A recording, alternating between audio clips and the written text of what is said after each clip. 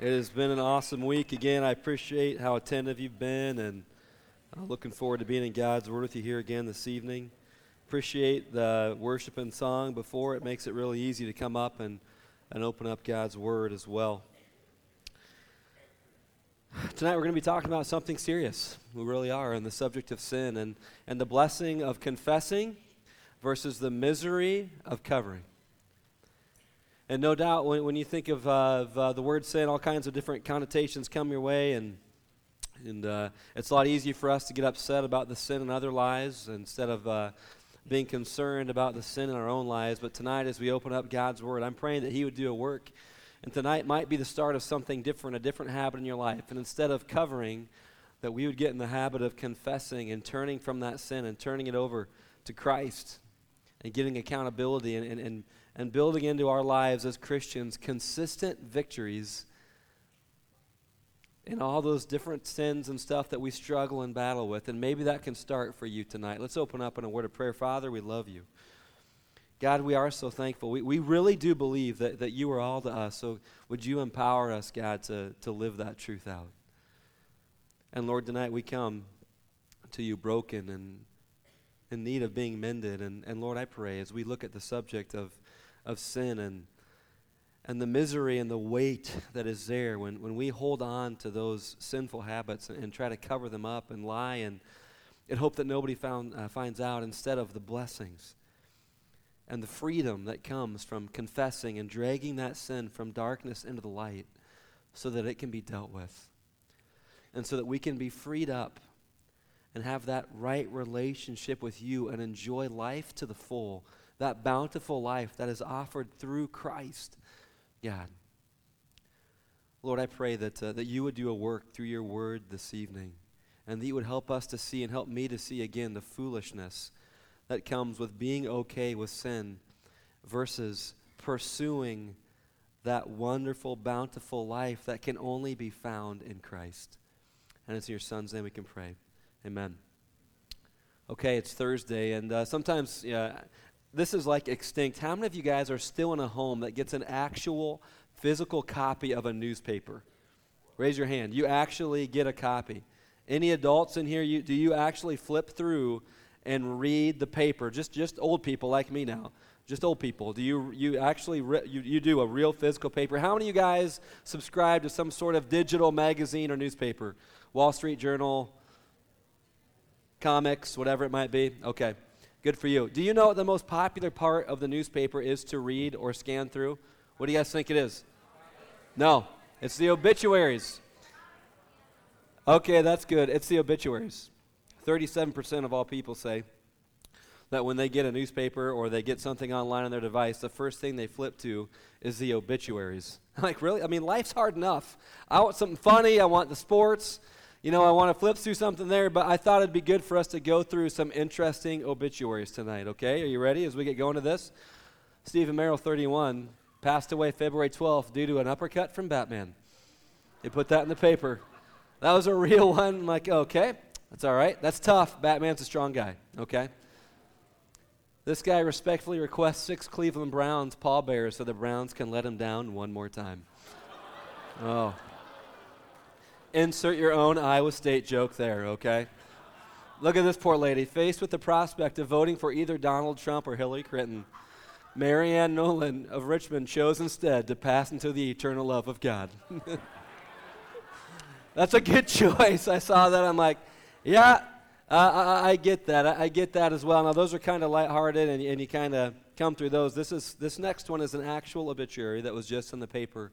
Not here locally in Iowa, not too long ago. Now listen to this. We go from lighthearted to something like this. Puts her names up there. She was born in 1938. She married Dennis and all this fun stuff. Look at what it says below there. She abandoned her kids, who were then raised by her parents. She passed away on May 31st, 2018 in Springfield and will now face judgment. She will not be missed by anybody, and they understand that this world is a better place without her. Now listen to me very carefully. Listen to me very carefully. I'm not endorsing what they put here. The point is this. The actions and what you do in this life, there's consequences. And you don't get to choose who they affect, how it will affect them, but most of the choices that we make will affect people long after we're gone from this world. Do you agree with that? And so the reality of the matter is, well, again, this really isn't funny. It's a stark reminder that the decisions that we make really do have consequences. And I could read you a little backdrop because there's plenty more to the story there, but this woman lived an openly sinful life, abandoned her kids, and this is what's left of her memory. God wants you to know that there are consequences to sin.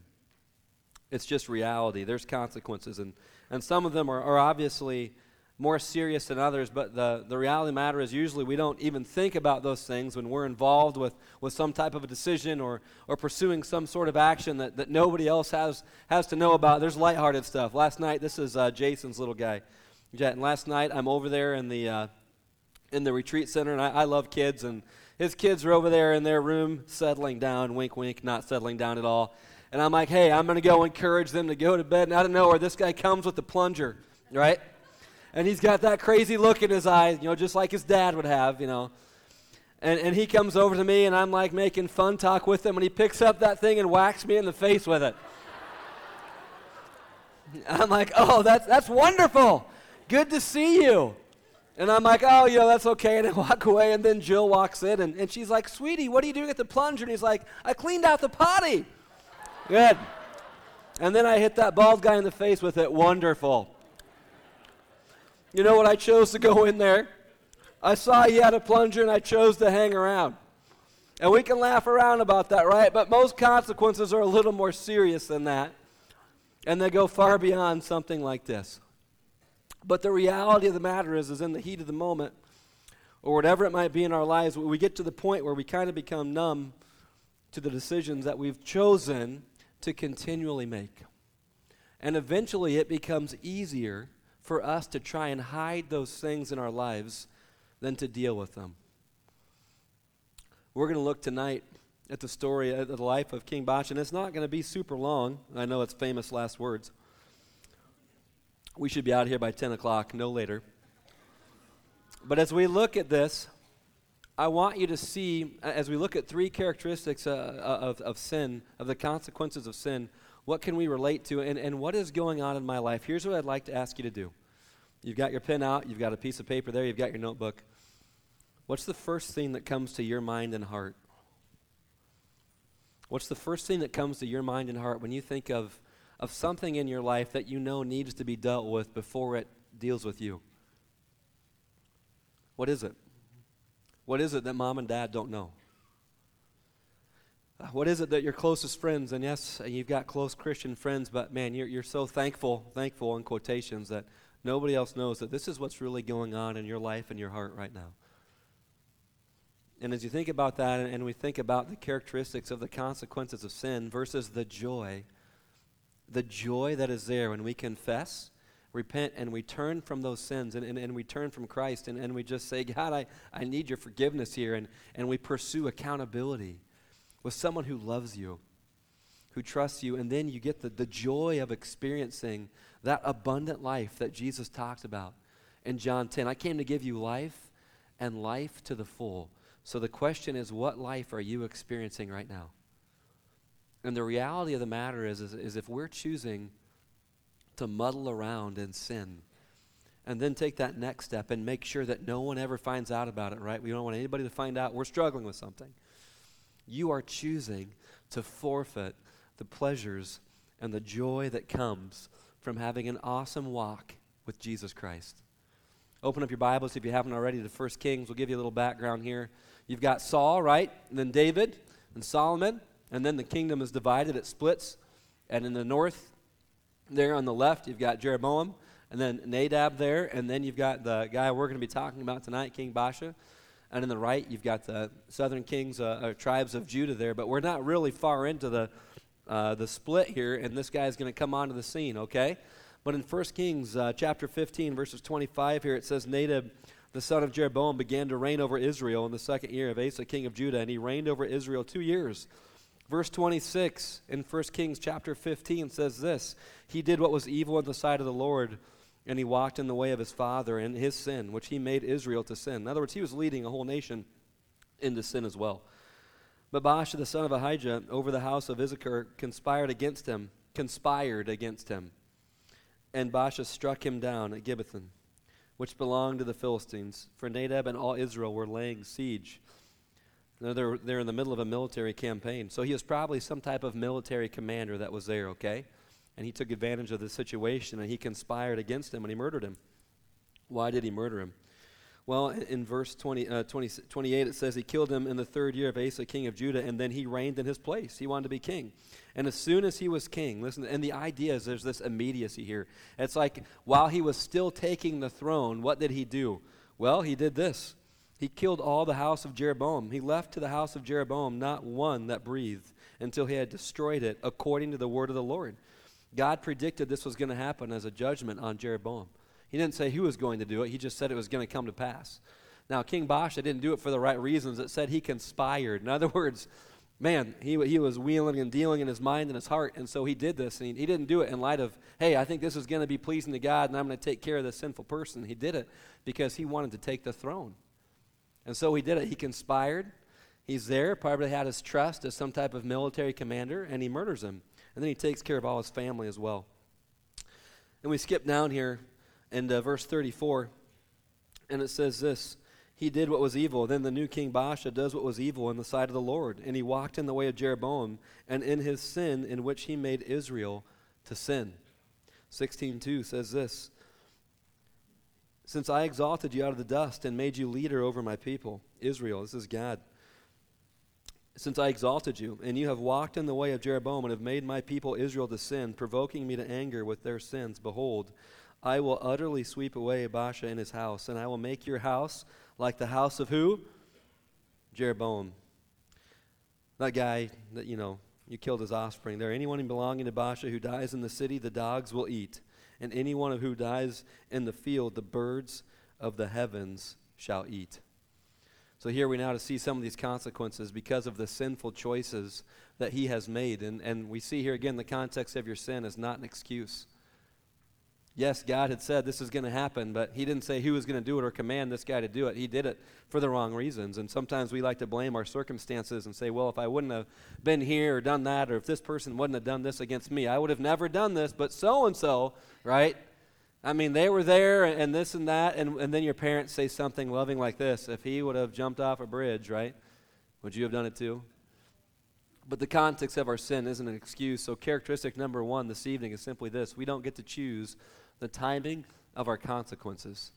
So we saw the choices. Now let's see the consequences for our sin. Now we read what some of those were going to be.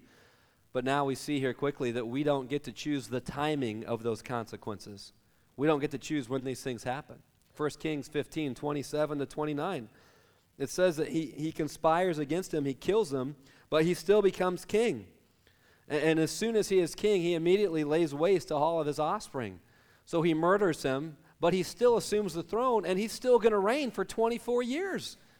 I mean, God must be okay with what he has done because he is still the king, and he's going to be the king for 24 years. That's longer than any of you campers have been alive, maybe twice as long as you've been alive. So God must be okay with it, right? I mean, look at what he's allowed to happen, and look at what he did. Not only did he murder a king, he murdered his entire offspring and family.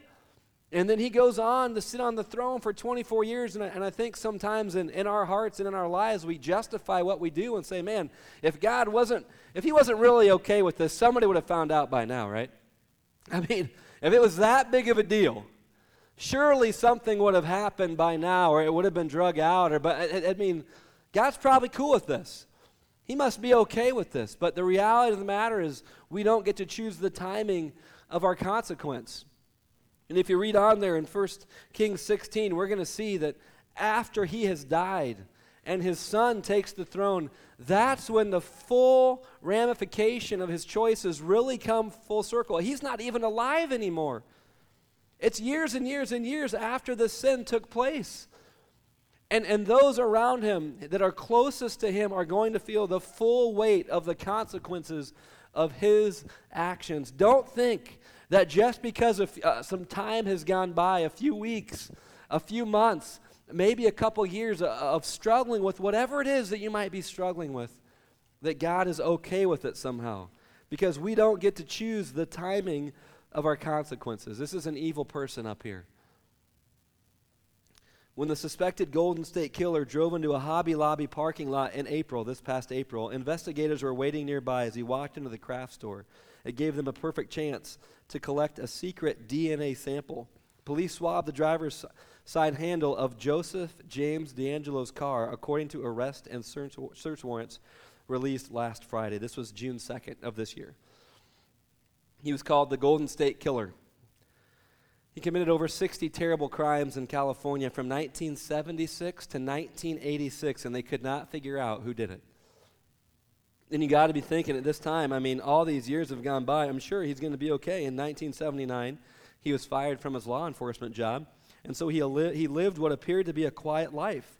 He worked as a mechanic at the distribution center of a Modesto-based supermarket chain for 27 years, right? And if you're this person, what are you thinking? I did all these things, and I got away with it.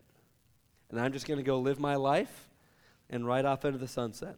Neighbors said he kept mostly to himself, but sometimes yelled at people who got too close to his fence. But they said he'd become reclusive in recent years. And now all these years later, 30-plus years later, the ramifications of the consequences of his actions finally come full circle. And the reality of the matter is we don't know what God has and how he's going to, because those he loves, he chastens. And for those of us that you're a believer in Christ and you're choosing to live in a certain way and to hide this and to try and justify it and go, we don't know when God's going to say, okay, you know what? I love you too much to let this go unnoticed. And there's too much riding at stake, and there's too much at stake, including the glory of my name. And so I'm going to step in, and I'm going to bring this into the light because I love you. And don't think just because some time has gone on that God is okay with that sin. Characteristic number 2 is we don't get to choose the severity of our consequences. We don't get to choose the timing of it, and we don't get to choose the severity of it. That's out of our hand. The choice to sin, sure, we've chosen that, but then how harsh those consequences are, we don't get to choose that. 1 Kings 16, 1 through 4 says, when the word of the Lord came to Jehu, the son of Hanani, against Baasha, saying, since I exalted you out of the dust and made you leader over my people Israel, and you have chosen to walk in the way of Jeroboam, and you've also made my people Israel to sin. You've led an entire nation in sin, provoking me to anger with their sins. Now, behold, I will utterly sweep away Baasha and his house, and I will make your house like the house of Jeroboam. So there's going to be death for sure. And then there's also going to be murder. Read on there again, and as we go in later on, in verse 11 of 1 Kings 16, he says, when his son began to reign, as soon as he had seated himself on his throne, he struck down all the house of Baasha, and he did not leave him a single male of his relatives, the murderer of his son. He didn't leave him a male of his relatives or of his friends. And you got to think to yourself, man, I'd like to think anybody, if they knew what they were doing was going to lead to the death of their son, their relatives, and even friends of their relatives, that might be cause for them to pause and think, okay, is this really worth it? Is this really going to be worth it when the ramifications of these choices and the ripple effect, that little rock that you throw out in the pond, and all of a sudden the ripples go far beyond just where that rock hit. And then you realize that, man, those consequences are a lot more far-reaching than I would have ever anticipated or chosen. That maybe it would cause some of us to stop and give pause. And so often, what do we think? This isn't a big deal. It's just a little thing right now, right?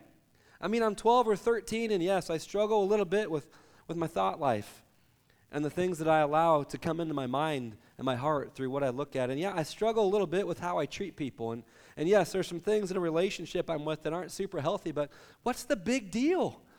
And then all of a sudden, it starts to snowball. And what we don't do is look down the road 3 weeks or 3 months or 3 years or 6 years and see the far-reaching consequences of our actions. I love a good campfire. I really do. I love where I grew up. My dad was here last night. He's a funny guy. And he was reminding me of some shenanigans from when I was younger. But we loved campfires, and we grew up on an acreage within a farm. And we would often go out, and you had to be careful, though, right? Especially when it's really dry. But we would put big rocks around them, and then, all that fun stuff. We were super safe. But this part of the country, we're not really used to major fires like they have out west. But look at this story from 2 summers ago. A devastating coastal California wildfire that's destroyed 57 homes and caused the death of a bulldoze driver was sparked by a single illegal campfire, authorities said Tuesday, as they asked for help finding the culprit. Whoever built and then abandoned the fire around July 22nd in a state park could and should face criminal and civil penalties for sparking the blaze, which has now burned more than 43,000 acres. Authorities say hikers who reported the fire had to first climb up a ridge to get mobile phone reception. So from this little campfire, right, that was left unattended and not dealt with, comes 43,000 acres of total destruction, including the loss of a life. And this is a satellite photo of the smoke over Northern California. Isn't that amazing? From one little illegal campfire. And it only takes one click. It only takes one poor choice. It only takes whatever sin it is that you think, man, it's just not that big of a deal, to go unchecked, to snowball into a massive big deal that has far-reaching consequences. That's why we got to take sin seriously. If we don't get a hold of it, and if you don't get a victory now, what's that going to look like in 5 years? What's that going to do to a marriage? What's that going to do to our kids? What's that going to do to a church? Characteristic number 3 is we don't get to choose who is affected by our consequences. We do not get to choose who is affected by our consequences. If you go back here to 1 Kings 16:8, right? 1 Kings 16:8. It says, in the 26th year of Asa, king of Judah, Elah, the son of Baasha. Remember, this is who made all these poor decisions. Well, murdered a sitting king, murdered his offspring so he could take over, and then there's judgment pronounced against him. Now his son has replaced him on the throne, but we know what was prophesied. And he began to reign in Israel. And he reigned 2 years, but his servant Zimri, commander of half of his chariots, conspired against him. Does that sound familiar? Man, it's just what his dad had done. He conspired against a sitting king. And while he was at Tisra, drinking himself drunk, and the idea that it's a very interesting play on words here, he was hammered. So not only is he fallen in the sins of his father, he's added a new sin, and he is just completely plastered drunk here, okay? And it says, while he is there, drinking himself continually drunk, Arza, who was over the house, in the house of Arza, who was over the household in Tisra, Zimri came in and struck him down and killed him in the 27th year. This is his son. He kills his son. He's murdered. And then when this new guy began to reign, and it's the same play on words. The idea is, while he was assuming the reign, he has just murdered his son, and while he's assuming the throne, he goes on a rampage. He strikes down all the house of Baasha. He did not even leave him a single male of his relatives, and he goes a step further, or his friends. It's that ripple effect, right? You choose to do X, Y, and Z, thinking it's just me who's affected, but guys, you have to understand, you never sin to yourself. It's never just you. That's selfish thinking. It's a corrupt way of viewing things, and that's what happens, though, when we allow sin to start to take control of our choices and our habits. But you will never, ever, ever, ever be the only one affected. We will never be the only ones affected by our sinful choices. And I'm sure there's lots of us that could tell stories and give voice to that, but that's the reality of the matter. And so now, because of this one person's choices, his sinful choices, the rock is thrown out into the pond, and the ripples start to go out. And can you imagine God's judgment coming on you in the form of taking the life of your son? And not just there, it's not just going to be your son, someone presumably that you're very close with. It's going to be all your male relatives. And then all of their friends are going to be taken. Their lives are going to be taken as well. You see, we don't get to choose the timing of our consequences. You do not get to choose the severity of your consequences. And you do not get to choose who is affected by your consequences. But I can promise you this, it's never just going to be you. It will never, ever just be you. And the longer sin goes unconfessed, the bigger the ripple in the pond is, because there's more people involved. And you say, Mark, this thing isn't a big deal. Well, we looked at that. It's like that little campfire. What happens when you drag that sin into a marriage? What happens when you drag that sin, and not just to a marriage, but now a family with kids? What happens now that and you become a leader in a church and of a ministry or at your job, whatever it might be, and now there's all these other different people that you're very, very responsible for. You could look back and say, man, I had an opportunity to have a victory way back here, and all of these things could have been prevented. This is one of the most amazing things to me. This is a few years ago now, back in 2012. There was an Italian cruise ship called the Costa Concordia. And listen to this, its captain at the time. The ship was carrying more than 4,200 passengers and crew, and it slammed into a reef back in 2012 after the captain made an unauthorized detour from the ship's programmed route. A recording of his conversation with the Italian Coast Guard shows that he left, not only that, then he left the ship before all the passengers were off and resisted repeated orders to go back, saying the ship was tipping and it was dark. Duh, of course it was. You're the moron that ran it into a reef. He said listen to this. He said he ended up in the life raft after he tripped and fell into the water. You can do better than that. This is what the ship looked like.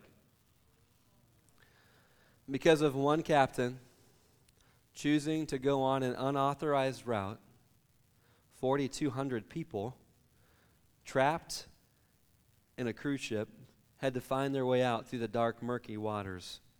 Now, the reality of the matter is that 4,200 people did not make their way out in the dark, murky waters. And many did survive, but many did not. And the reason that they lost their lives that day is because one person decided to do what he knew was unauthorized. And while the people were sitting there saying, don't do this, don't do this, don't take this route, he chose to do so anyways, and this is the result. And you know, there's probably people in your life that are saying, whoa, what are you doing? Where are you going? Because sometimes with our sin, we think that nobody else knows. There's probably some people in your life that realize that, man, there's some red flags that are starting to pop up. And they're saying, man, you're taking an unauthorized route, and there is disaster straight ahead. But the problem with that disaster and that unauthorized route is you won't be the only one that's affected.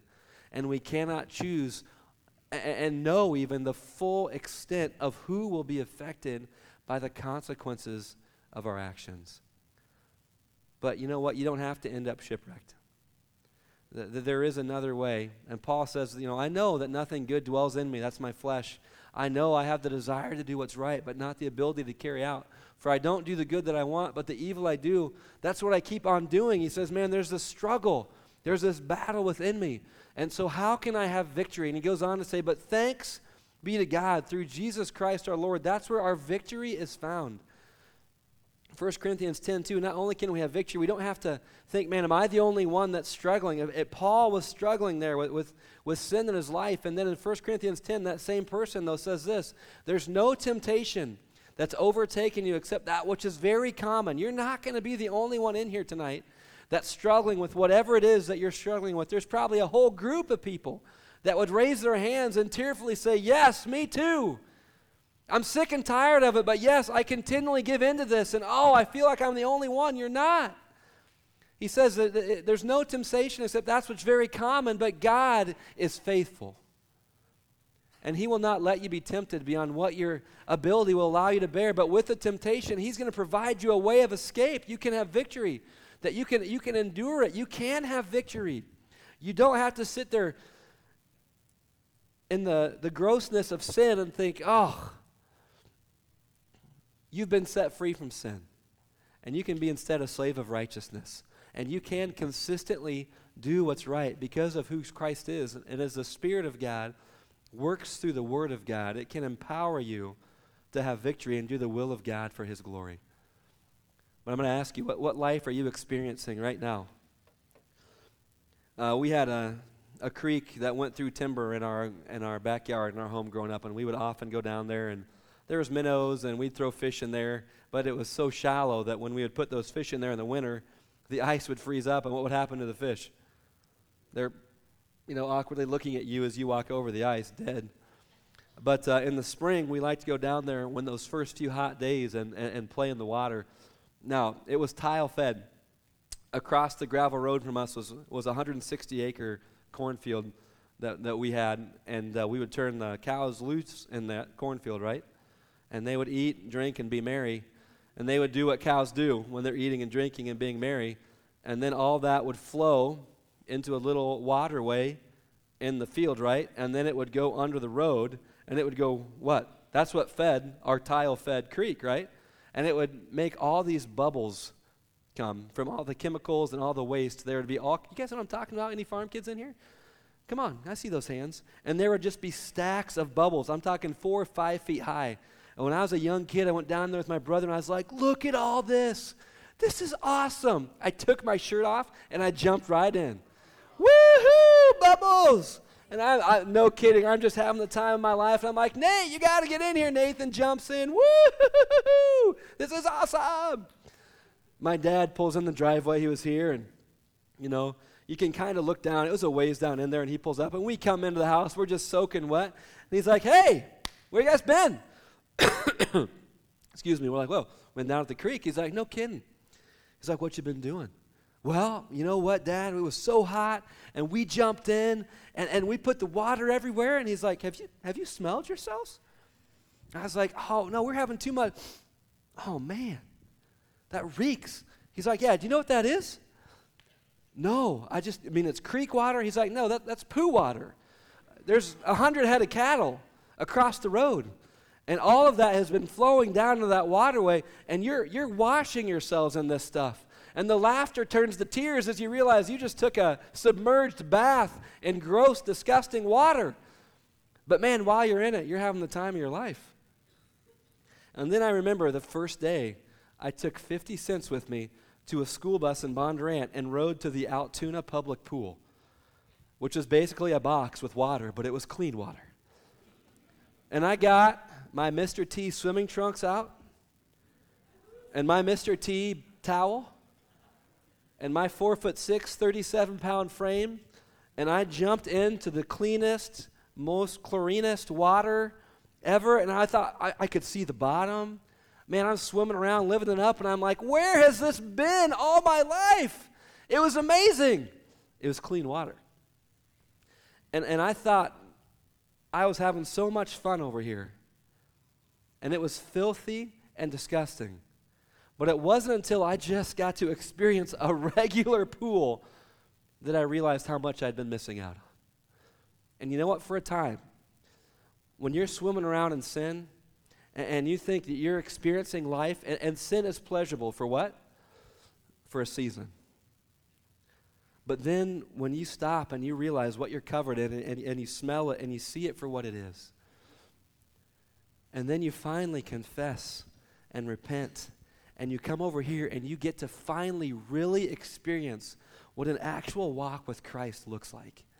And you get to experience, I mean it, the joy and what happens when you actually get to personally experience the abundant life that Jesus Christ offers.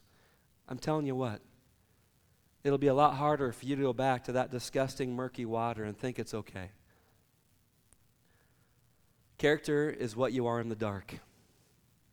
That's the real you when nobody's around, and it's just you and the computer, and it's just you and your friends, it's just you and whoever it is, or just you. That's the real you.